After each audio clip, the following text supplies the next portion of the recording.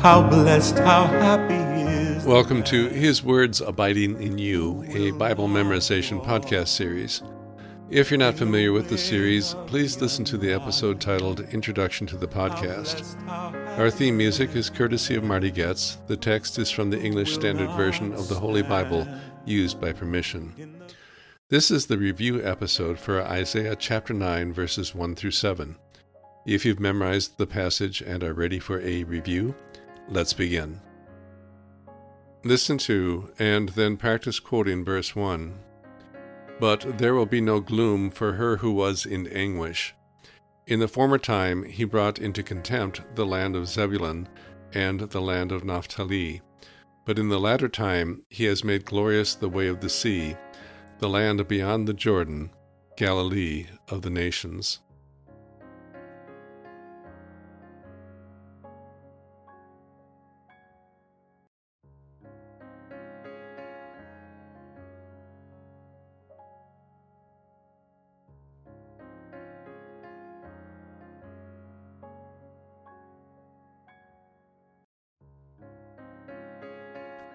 Verse 1. But there will be no gloom for her who was in anguish. In the former time he brought into contempt the land of Zebulun and the land of Naphtali. But in the latter time he has made glorious the way of the sea, the land beyond the Jordan, Galilee of the nations.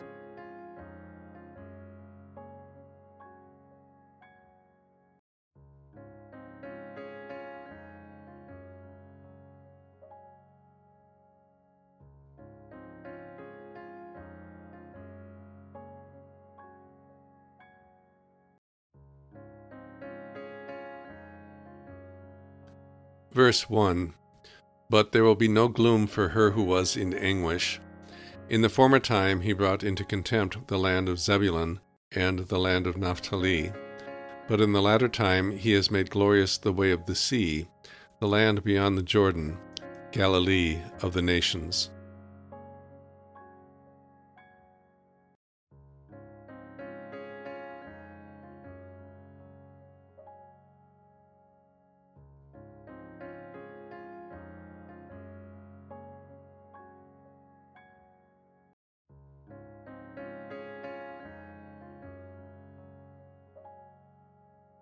Listen to and then practice quoting verses 2 and 3. The people who walked in darkness have seen a great light. Those who dwelt in a land of deep darkness, on them has light shone. You have multiplied the nation, you have increased its joy. They rejoice before you as with joy at the harvest, as they are glad when they divide the spoil.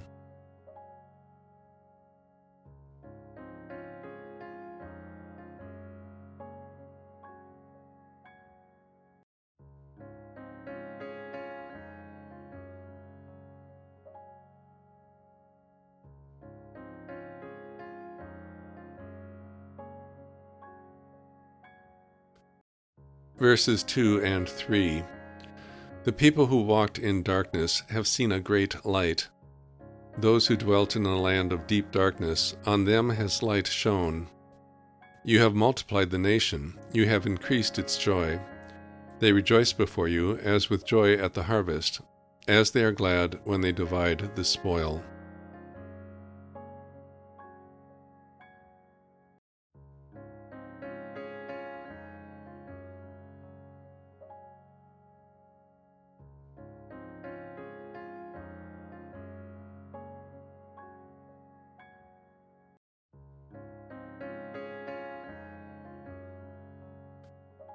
Verses 2 and 3. The people who walked in darkness have seen a great light. Those who dwelt in a land of deep darkness, on them has light shone. You have multiplied the nation, you have increased its joy. They rejoice before you as with joy at the harvest, as they are glad when they divide the spoil.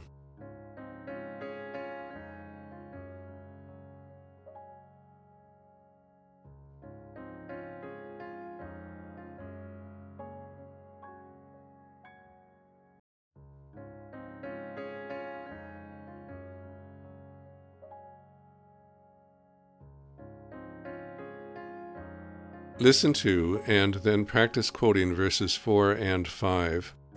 For the yoke of his burden and the staff for his shoulder, the rod of his oppressor, you have broken as on the day of Midian.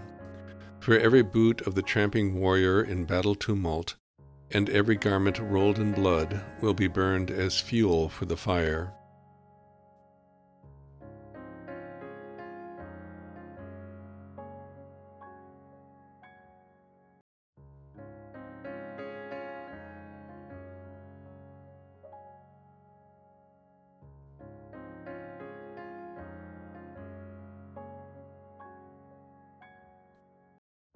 Verses 4 and 5.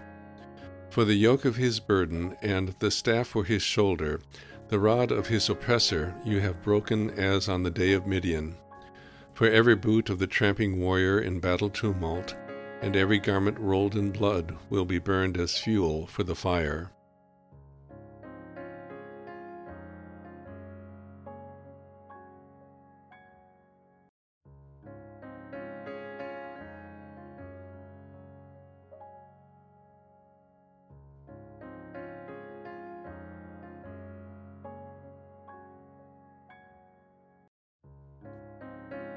Verses 4 and 5. For the yoke of his burden and the staff for his shoulder, the rod of his oppressor, you have broken as on the day of Midian. For every boot of the tramping warrior in battle tumult, and every garment rolled in blood will be burned as fuel for the fire.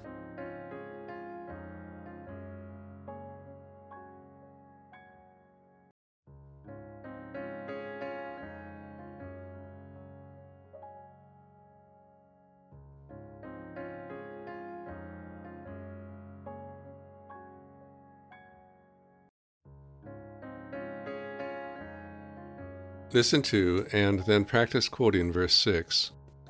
For to us a child is born, to us a son is given, and the government shall be upon his shoulder, and his name shall be called Wonderful Counselor, Mighty God, Everlasting Father, Prince of Peace.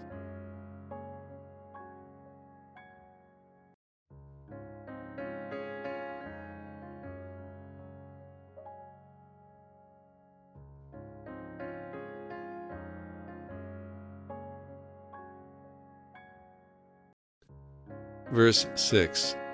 For to us a child is born, to us a son is given, and the government shall be upon his shoulder, and his name shall be called Wonderful Counselor, Mighty God, Everlasting Father, Prince of Peace.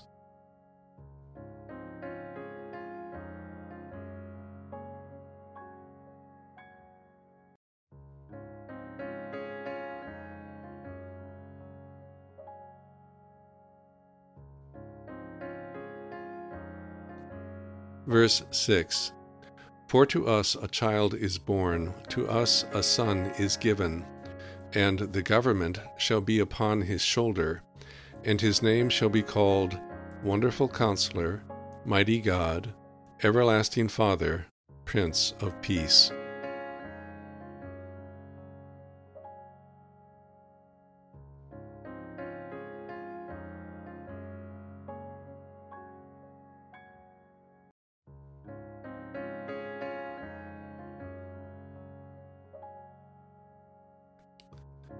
Listen to and then practice quoting verse 7. Of the increase of his government and of peace there will be no end, on the throne of David and over his kingdom, to establish it and to uphold it with justice and with righteousness, from this time forth and forevermore. The zeal of the Lord of hosts will do this.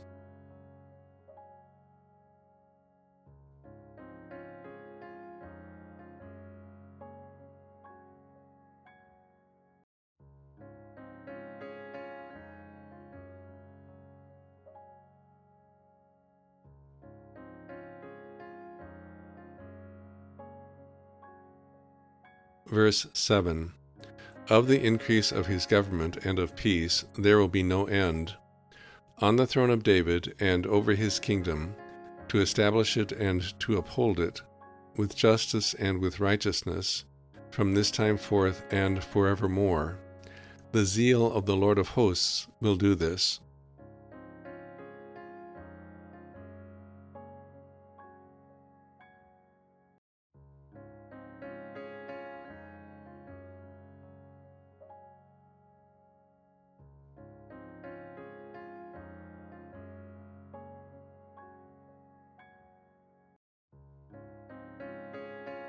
Verse 7. Of the increase of his government and of peace there will be no end, on the throne of David and over his kingdom, to establish it and to uphold it, with justice and with righteousness, from this time forth and forevermore. The zeal of the Lord of hosts will do this.